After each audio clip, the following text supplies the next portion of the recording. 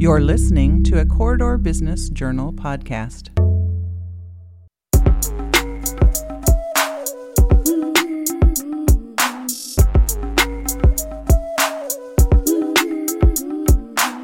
It's time for straight talk about diversity, frank questions, honest answers, and real insights. It's Diversity Straight Up, brought to you by Green State Credit Union, with your hosts Sadika Bodka of Nikkei Diversity Consulting and Anthony Arrington of Top Rank Professional and Executive Search Firm. Diversity Straight Up, brought to you by Green State Credit Union, is a Corridor Business Journal podcast. On today's episode, business leader, social impact advisor, and author Michelle Sullivan. Always take the high road. When I'm given a hard time or something, I really try to make it a teaching moment on the positive side and either correct someone very politely or you politely kind of ignore them to move on. But I do think whichever way you choose, if you do it politely so that they save face, I think that's a much higher and more effective teaching moment. We'll be right back. Green State Credit Union is proud to sponsor Diversity Straight Up. Established in 1938, Green State is Iowa's largest financial cooperative, serving nearly 250,000 members of all walks of life.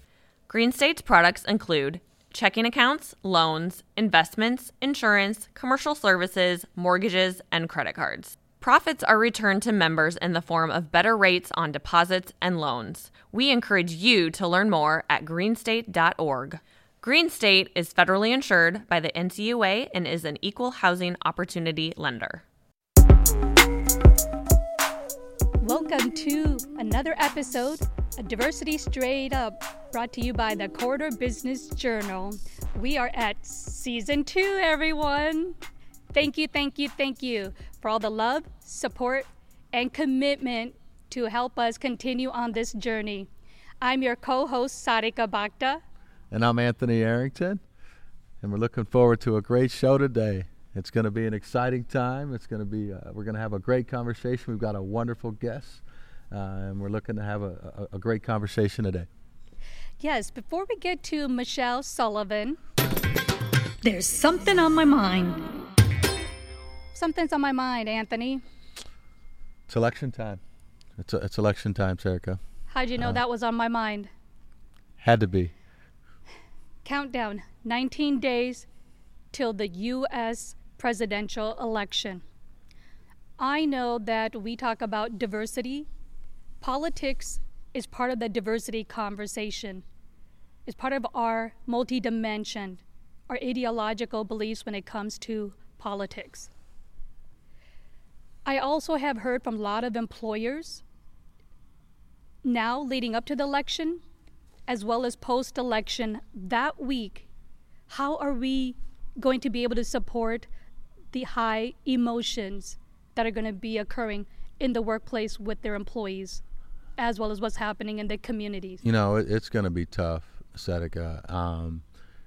There's going to be a lot of emotion that week. I mean, if we're being straight up honest about it, there's going to be so many emotions, and the question is, what are leaders going to do within their organizations to allow that space?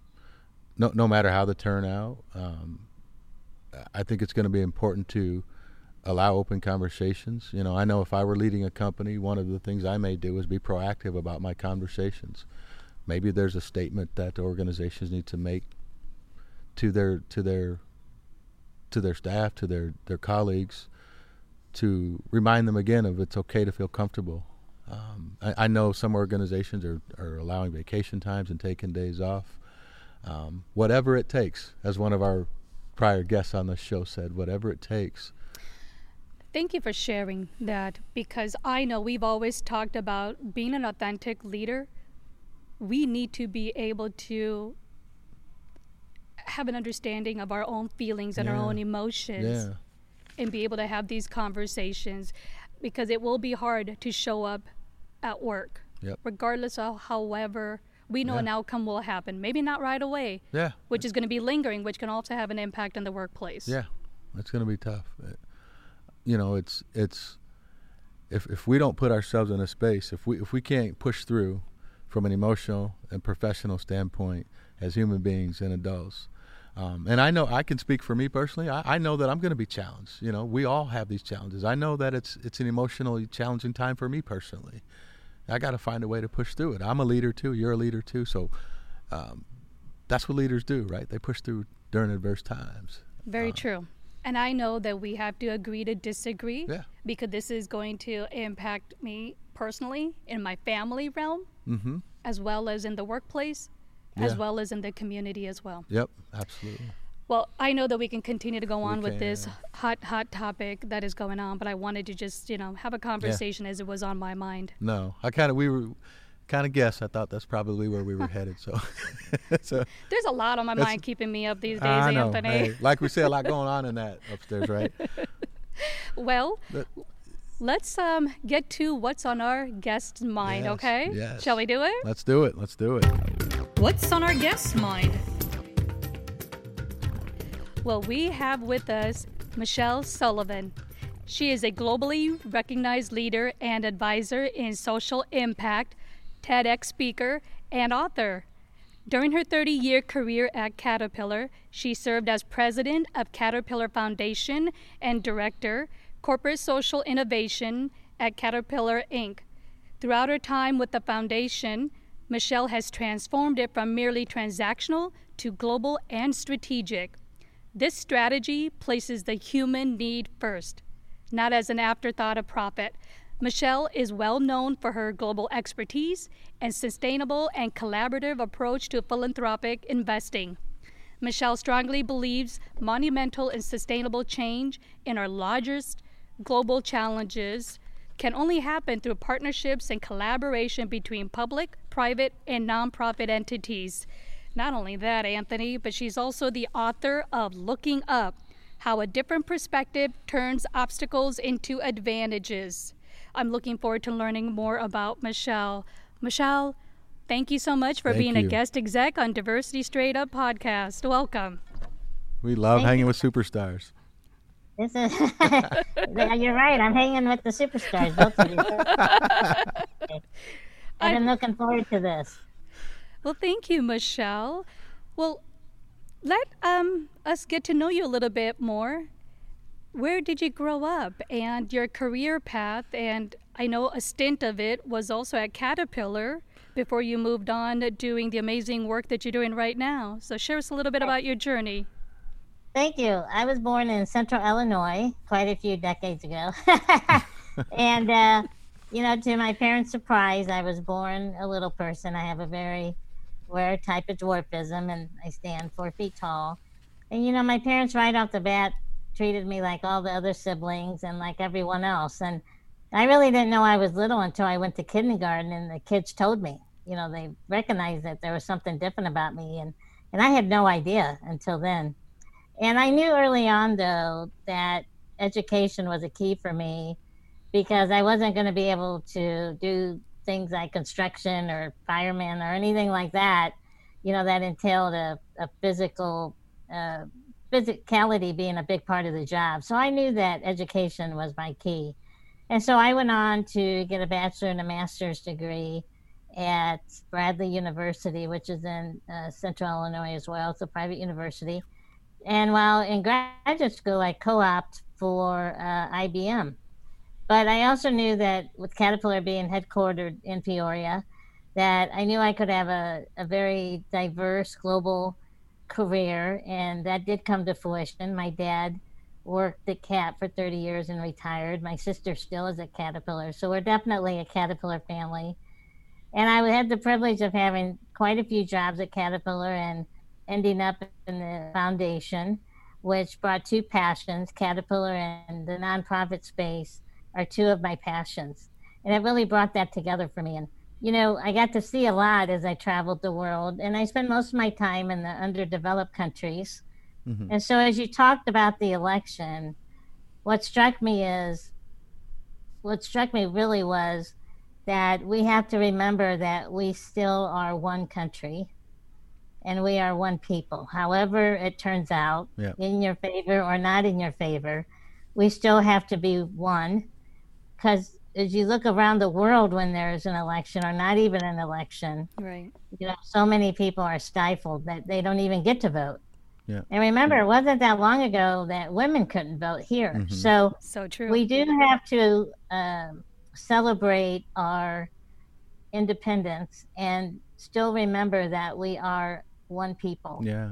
And that we have to collaborate. And I would be remiss if I didn't think that Washington could learn a little bit about that instead of it being so divisive among the party lines. Sure. It makes it hard for the people to come together as one when our leaders are having trouble. But nonetheless, we still are one people, and that we must, support each other. And just look around the world. When I was in Africa my last time a couple of years ago, just in the week I was there, several countries on the continent had changed leaders just because of a coup or something. Mm-hmm. And we don't have that here. Right. So, I do get excited when I do have the right to go vote. Yeah. And, it's an exciting time and also a bit of a stressful time, I do admit. Well, being a pre-law political science major, I love talking about this, and being born in Gujarat, India, the world's largest democracy, and now living in America, another big democracy. I know the value that we have to really embrace and appreciate the opportunity to be able to vote and be able to make impact. It's a good segue too, Michelle. You mentioned what I loved hearing you mention. I know you talked about this in your book, and we'll get into that a little bit. But you mentioned that we're all one. And I think as I think about your upbringing, you and I have something in common. We're one of I'm a bilateral amputee. I've been an amputee below my knee for 30 years. You talk a little bit about the seen and the unseen and your conversation, but we're one of 26% of the people in America. One out of every 4 of us have a disability, and you and I share that space. And I'm curious. Obviously, we believe that we're one, and we all believe that we're one. But as you talked about, your elementary experience taught you that there was some difference, right? And you didn't realize that. Can you talk about the impact of your disability on your upbringing and on your journey, and how you were able to overcome some of those to make it to what I would consider the American dream in terms of what you do? Can you kind of talk about your challenges and your hurdles through that process? So, as a child, it was difficult because anywhere I went, I got stared at because you really don't see a lot of little people around, and a lot of people think about the circus or something when you do see a little person. When in reality, in today's world, we're as educated as everybody else and can hold any, position as well. So, but nonetheless, when you're a child and you don't quite understand the differences or what it really means, it was difficult, and I hated to go out in public. I'd always hide behind my parents' legs there for a while. But as I went along in school, I discovered that I had a knack for education, and that, I could pick things up quickly, and I was blessed with a good mind most of the time. My family tell you I lose my mind sometimes. But, I had got good grades and everything. So, and even as first or second grade, we played this math game called Around the World, where the teacher would have flashcards. Love it. And you'd land at somebody's desk, stand next to it, and then whoever said the answer first got to move along to the next desk. And I won all the time because math was, come to find out, math was my forte, one of them. And so I became known as the girl that was smart in math, not the girl that's so little.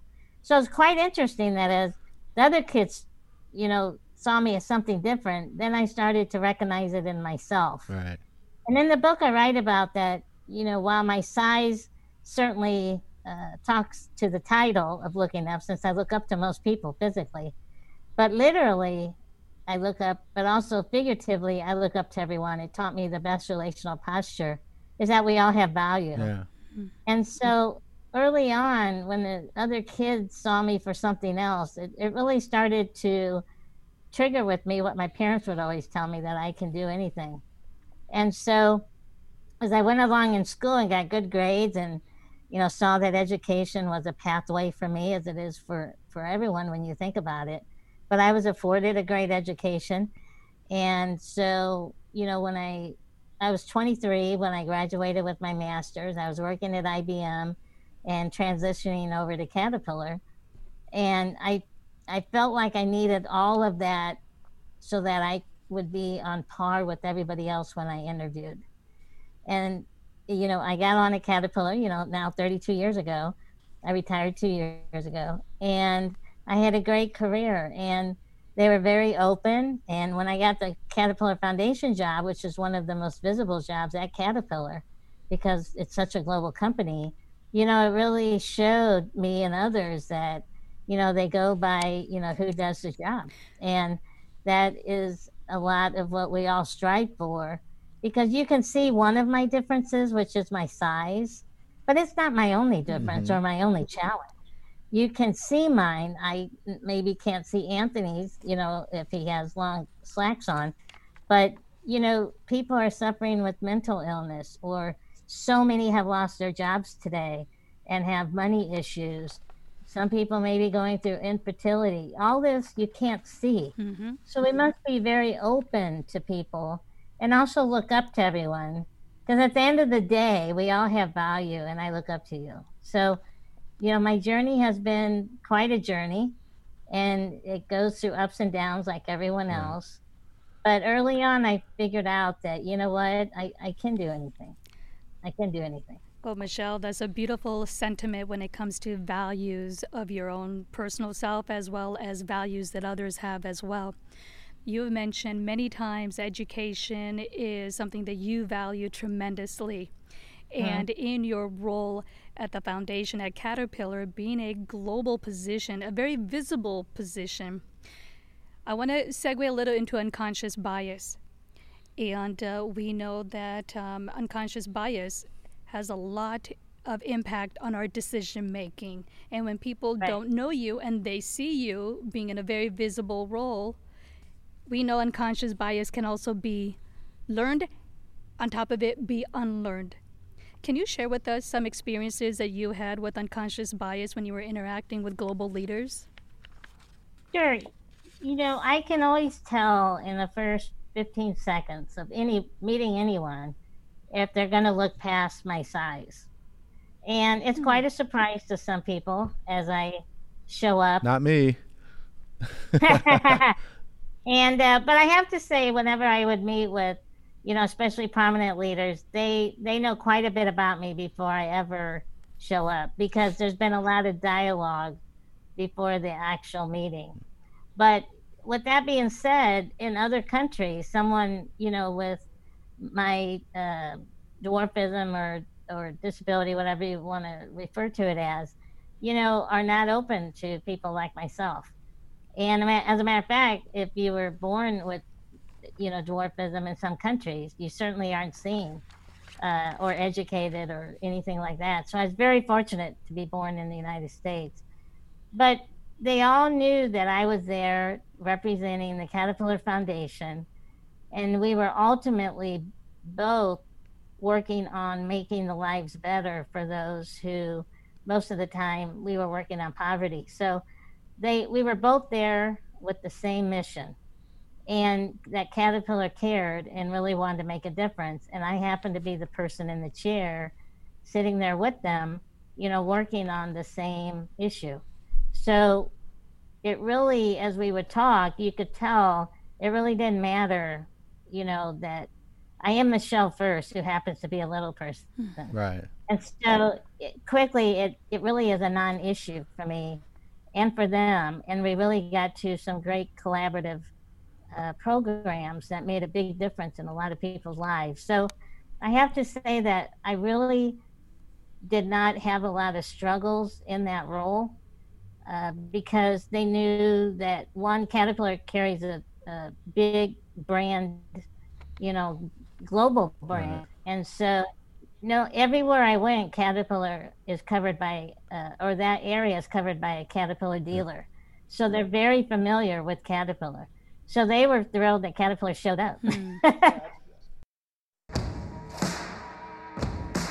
Alliant Energy is a place where I can create the future, where my skills, creativity, and new ideas make a better tomorrow.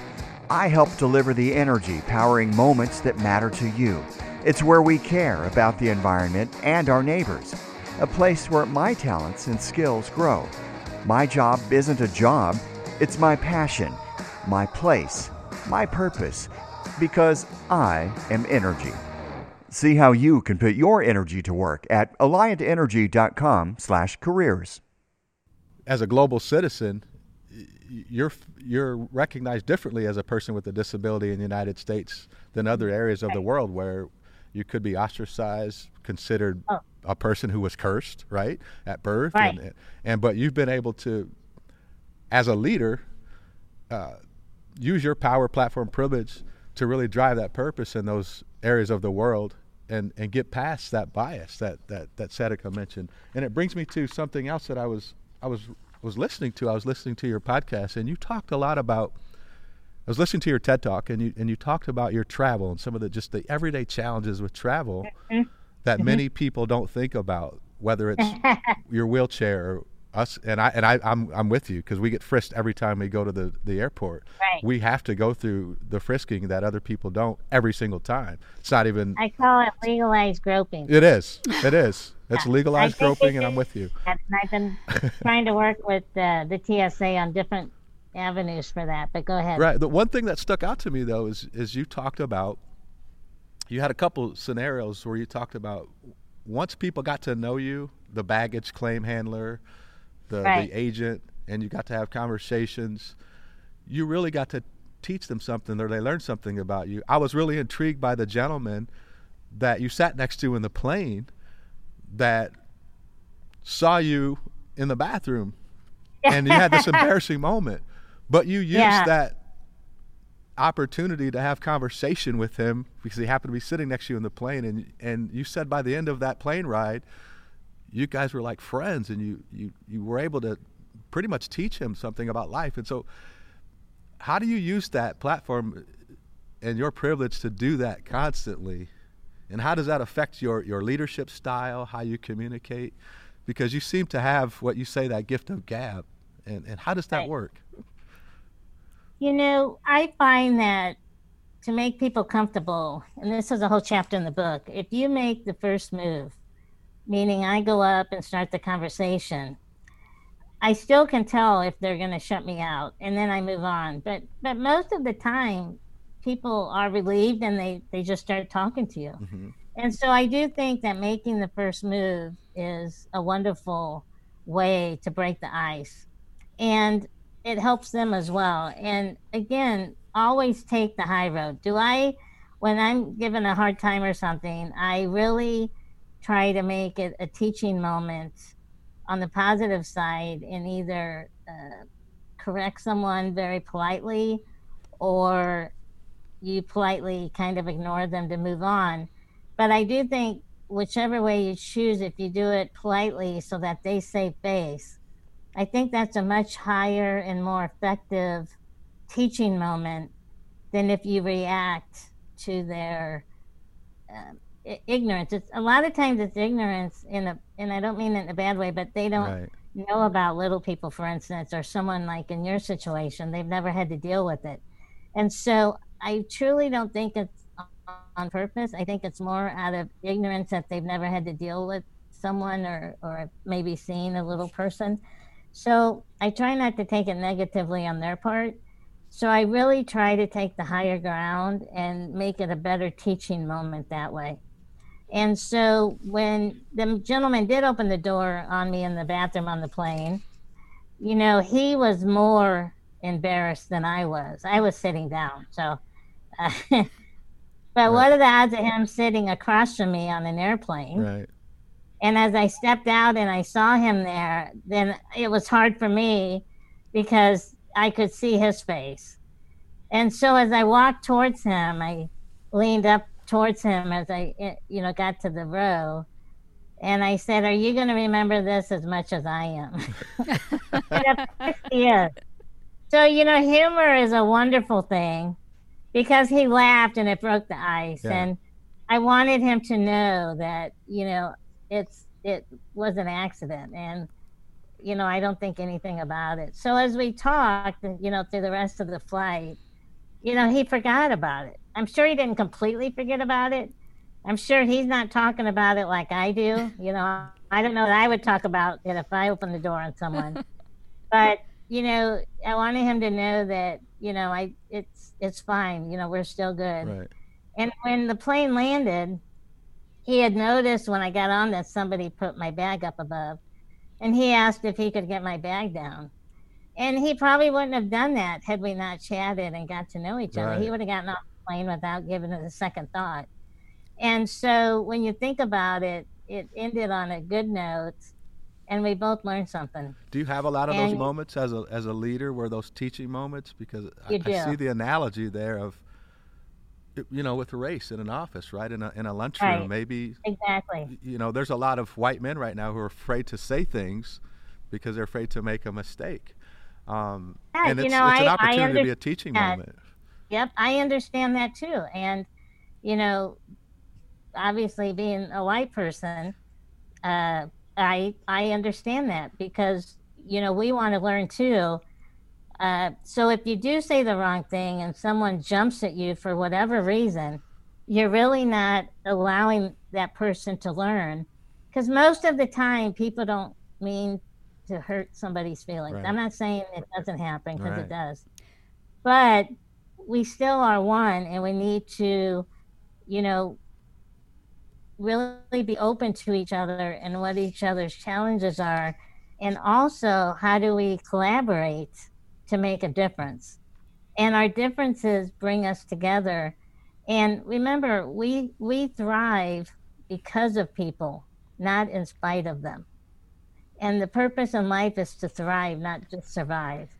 And so I really hope that we, come together more than we are today in every way, whether it's race, religion, you name it. It seems like, everybody has an opinion against some other group. And I really hope that, we can come together more and learn from each other and take a higher learning and teaching moment. And as a leader, the best thing you can do is, trust your folks and say, I do believe in you. And when somebody says that, it was said to me so many times at Caterpillar, you have to give people opportunity to succeed and to fail. When you fail, I can guarantee you learned more than if you succeeded on the first time around.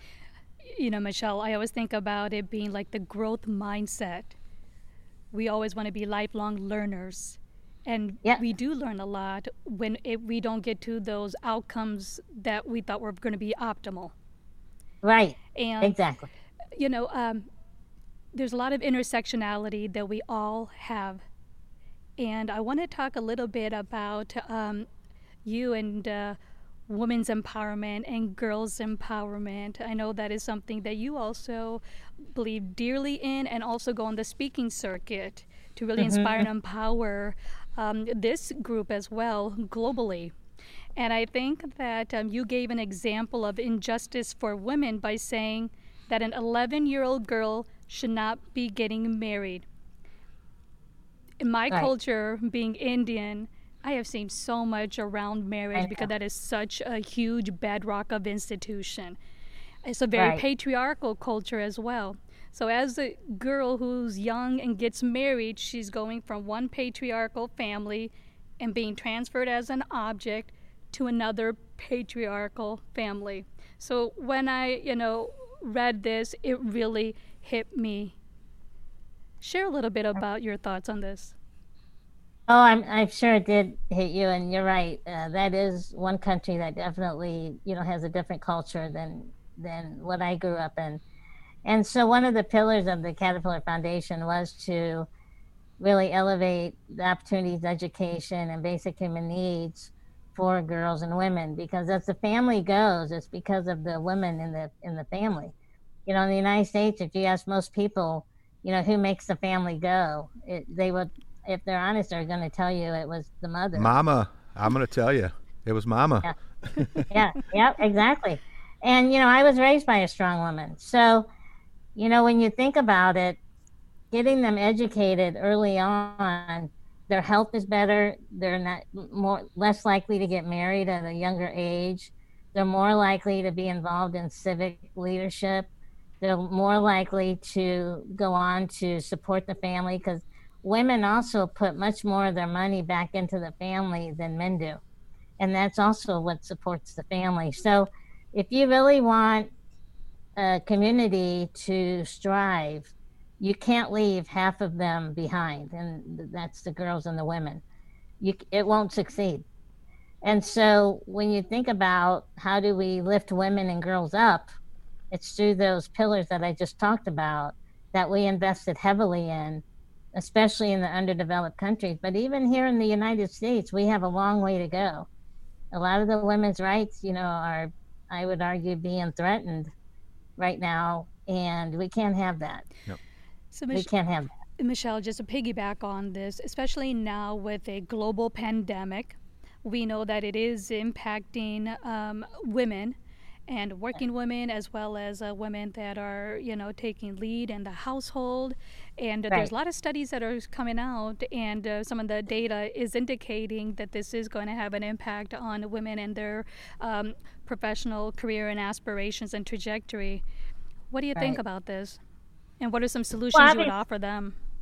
Right. Obviously, I hope not, but being a realist, I think it will hurt them.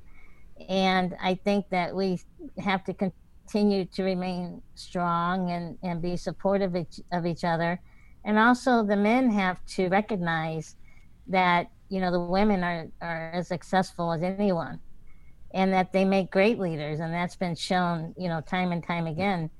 And so, we need everybody to lift everybody up. Minorities in general, not just women, by the way.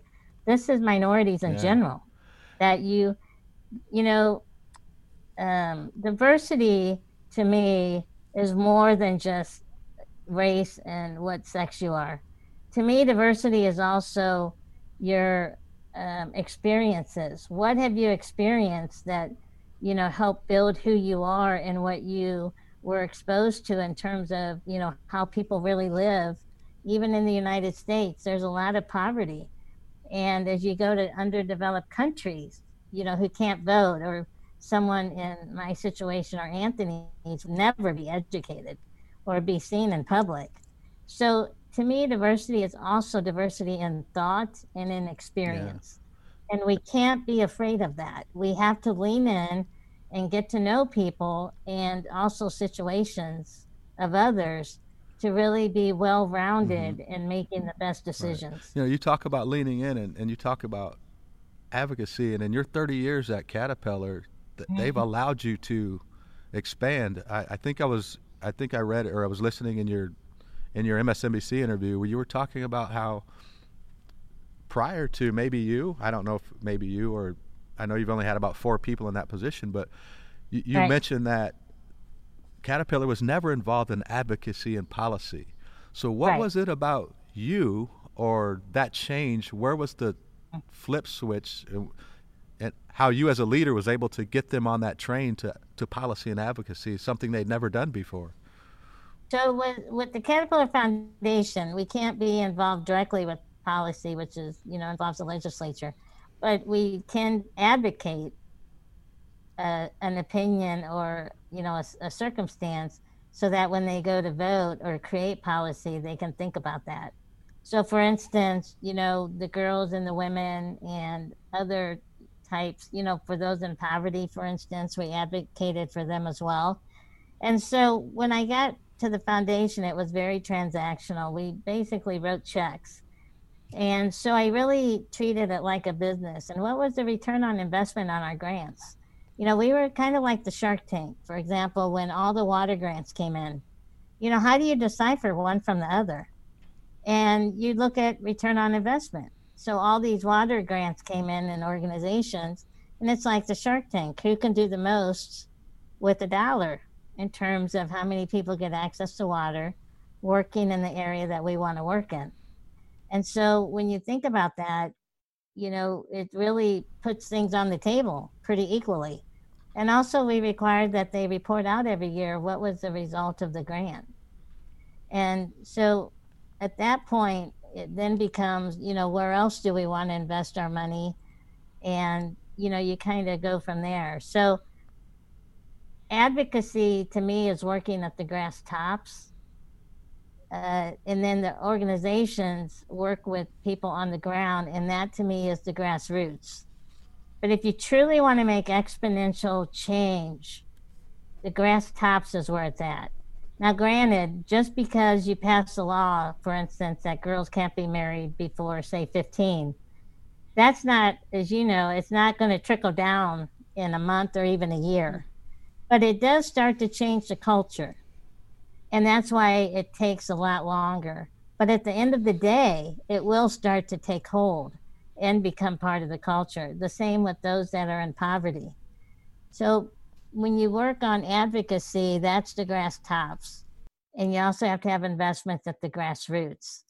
And that's where that came from. And we also worked heavily with our legal so that we could do that, in a legal way and not get, involved on the political side with policy directly. We just advocated. I love that. I learned something new today. Grass tops and grassroots. And grassroots. We got to remember and that. You need both. Yes. Indeed. Yeah. I'll be cutting my lawn this weekend, so I'll remember that. There you Would go. I come and cut my lawn over as well? Give my husband a break here. Yeah. Right. Yeah. Well, Michelle, I'm going to segue a little bit, and I want to talk a little bit about your book, Looking Up. Mm-hmm. Can you share what was the impetus, what was the passion behind it that you wanted to go on this journey as an author? For a long time, people have told me, Michelle, you need to write a book about all your experiences and really educate people. I was like, yeah, I was quite busy. I really didn't have time, but it was always in the back of my mind. And then, the last couple of years before I knew I was going to retire, I did start thinking about it more. And I started going down the path of, what would the book look like? And I didn't want the book to be just about me because we all have a story. And I can't say that mine's any more interesting. I can put laughs and everything in, but I wanted it to be about the people I've looked up to in my life and who have looked up to me. And also the people I met through the foundation who I look up to, and they'll never know what they mean to me.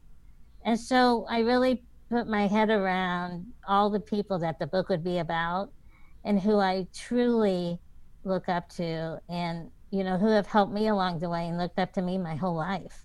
And so that's where the book came from, and the title as well.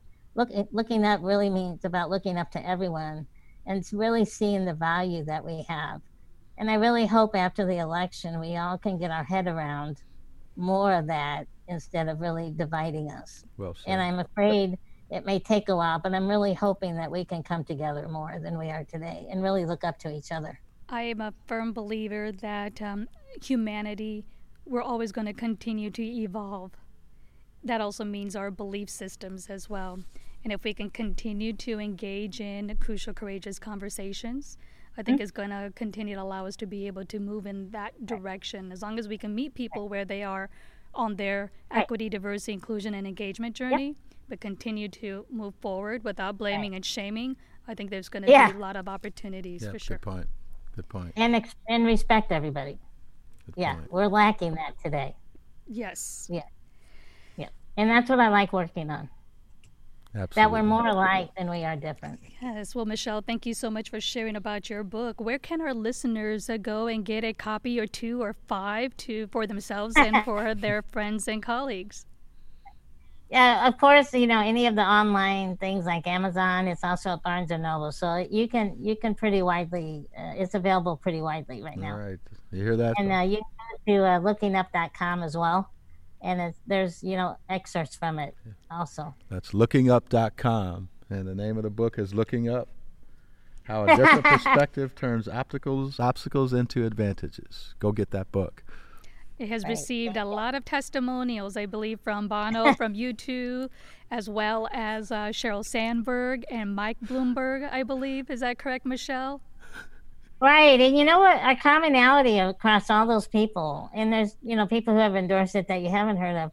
But at the end of the day, we all came together because of our work in the non-for-profit space. So it's interesting that everyone, we all met each other through our common passion. That's great. Yeah, it is great. Well, I know that we can continue to have, conversations with Michelle, but we're going to go ahead and go into our third segment of our podcast. What's on our listeners' minds? This is where we have a question from a listener. Actually, this is really interesting, Michelle, because lately we've received quite a few questions and comments around a very similar topic question. Typically, we'll ask from one listener, but because lately we've been receiving a lot from many people, I am basically just going to ask the gist of what the topic or question is. Right now, around equity, diversity, inclusion industry, there's been an administrative executive order around diversity training, which has an impact with the federal government as well as the agency, as well as, contractors that do business with the federal government, where training on unconscious bias around white privilege as well as race relations, there could be fines, penalties, should this continue. And these are questions or topic that we usually ask our guest exec. And Michelle, this one is for you. One of the first things we always do when we want to make a change is we want to count. You count how many diverse candidates you have, etc. And most of the time it's based on race and sex, when, as I said, there's many other types of diversity as well. So just because you send somebody through training, any type of training, doesn't mean that it's going to take. And that's my problem with just diversity training. I think we learn more when we actually experience it. Mm-hmm. But I also know that until you really force an issue, whatever the issue is, it's not going to get started most of the time. So diversity training is our way in the door to really broaden people's minds. But we have to go farther than that and really embed, diversity as a whole within the organization. So I would definitely continue to not only do the diversity training, but really live by the values of what it's intended to do. And so it's not enough just to train, but you have to really execute within the culture and walk the talk, or it's not going to work. Now, the other side of it is it's not going to change in a week or a year. And people want it to change very quickly, because you do have to have the right people in the right job. At the end of the day, you still have to do that. But we need to be open to who that pool that you're going to pick from is. And we all have unconscious bias. I have it. I took a lot of training in unconscious bias, and it was quite an eye-opener for me. So we all have it. So we all are struggling with this. We don't recognize it, though. And we really have to work hard to recognize it. So how do we really broaden the pool of people that we're looking at who can and are qualified to do the job? And if we need more diversity, which we obviously do, there's no question, how do we get that pool of people ready so that we can bring in more diverse candidates and have them ready to take on these roles? So I think just like we worked early on in a child's life with the foundation, how do we work earlier in the process to get more diverse candidates ready and willing to, take on these positions? I think we have to work early on in the process, not just when a job comes open. We need to be working way before that to give them the experience and really evaluate who can do the position and who can't, not based on what they are, but what their skill sets are. But we also have to make sure that everybody gets the same benefit to really get those skill sets early on. And I'm not sure that we're doing that. Right. Does that make sense? Yes.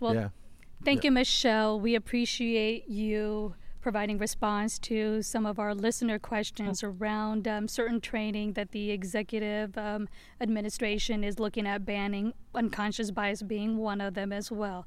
So we know that diversity in of itself is not going to be the magic pill with just a training. Right. It has to be a very integrated, multifaceted approach, strategically, intentionally, to embed it throughout the organization and the firm and in our communities. This starts early on in a person's life. I always say brush your teeth moments, and at the end of the day, you have to look at yourself in the mirror every day. Absolutely. And it really starts with you, right? And your children. Yeah. And the youth. Yeah, I agree, Michelle. Yes. Exactly. Yep. All right. Well, we're going on to another portion of our podcast. This is a fun one, Michelle.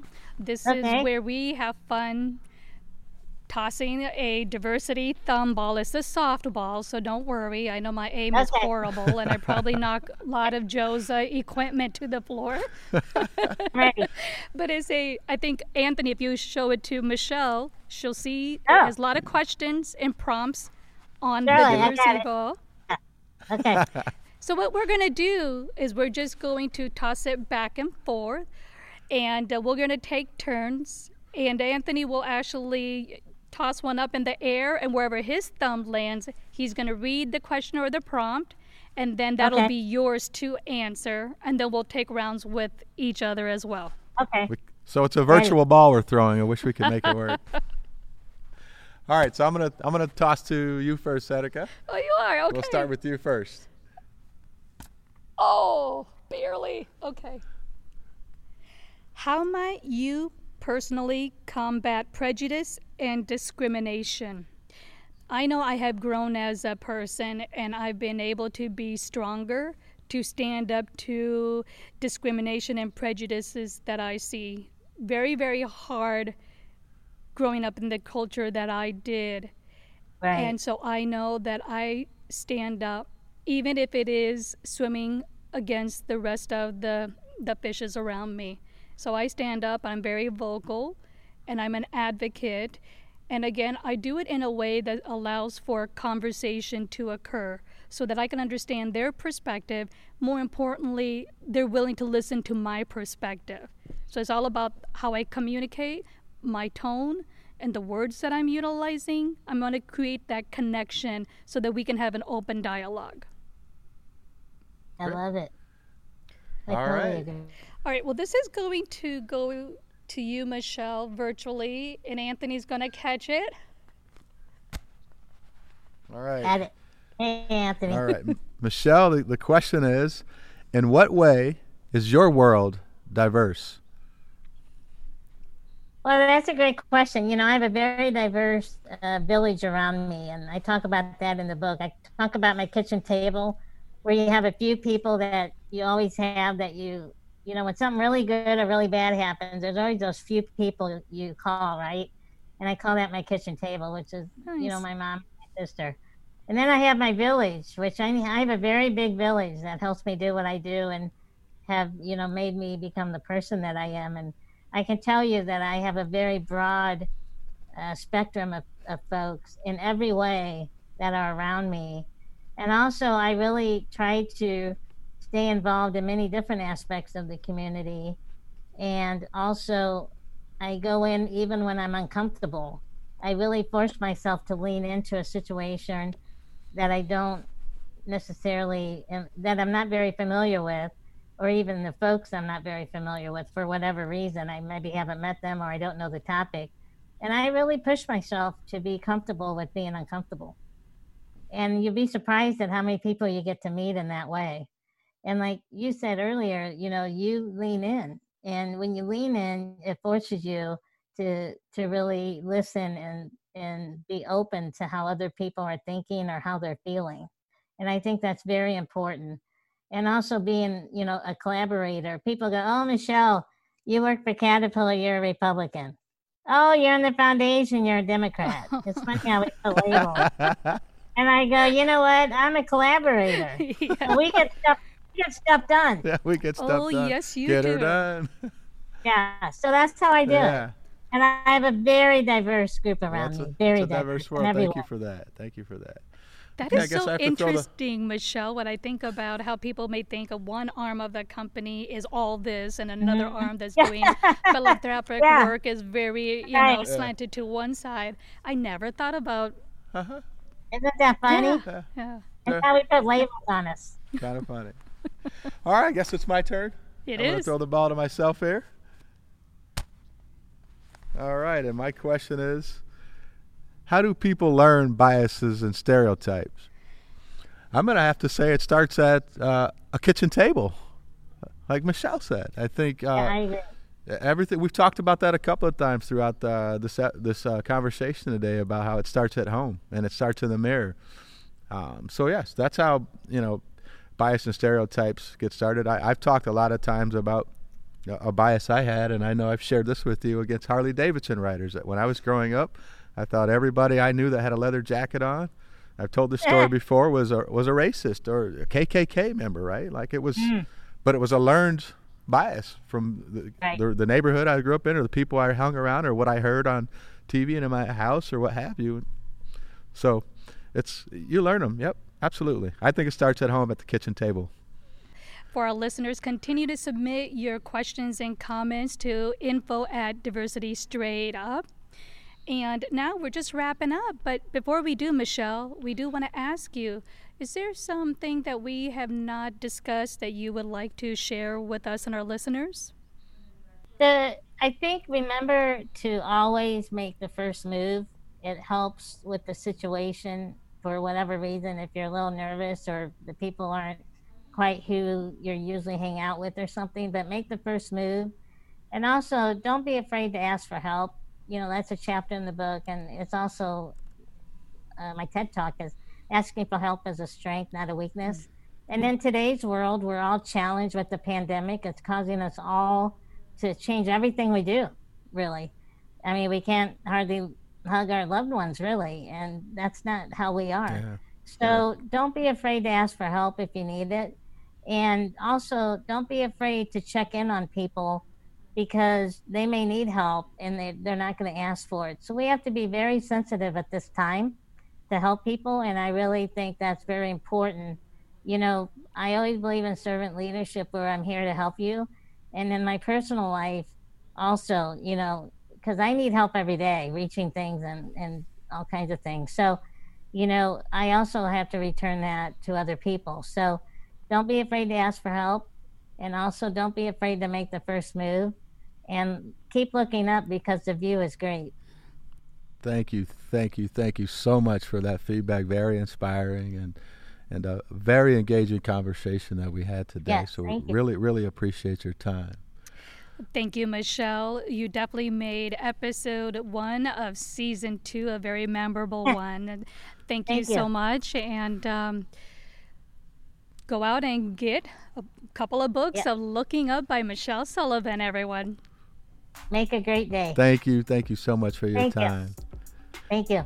And for our listeners, please keep, this is, again, as Sadika said, this was season 2, our first episode. It'll be going video all year. We're looking forward to having some great guests, and stay tuned in to Diversity Straight Up. Yes, season 2 is going video, so tune in. Diversity Straight Up. Keeping it real. All right. Thank you to our listeners, as we wouldn't be here without your support. Help us grow our subscriber base by sharing our show with others. Love this new episode of Diversity Straight Up, brought to you by Green State Credit Union? Then head over to the most popular podcast audio platforms to describe, rate, and review us. And check out our other episodes while you're there. Catch us on our next episode, which drops monthly. We'd love to hear from you. Hit us up and send your questions, comments, and suggestions to info@diversitystraightup.com. Remember, wherever you live, work, and play, our backyards are increasingly global. It's not enough to simply be a leader. Be a global leader by leveraging diversity with equity, inclusion, and engagement. And share your journey. This may empower others to be bold change agents. Be courageous, be authentic, be vulnerable. Diversity Straight Up, brought to you by Green State Credit Union. Keeping it real.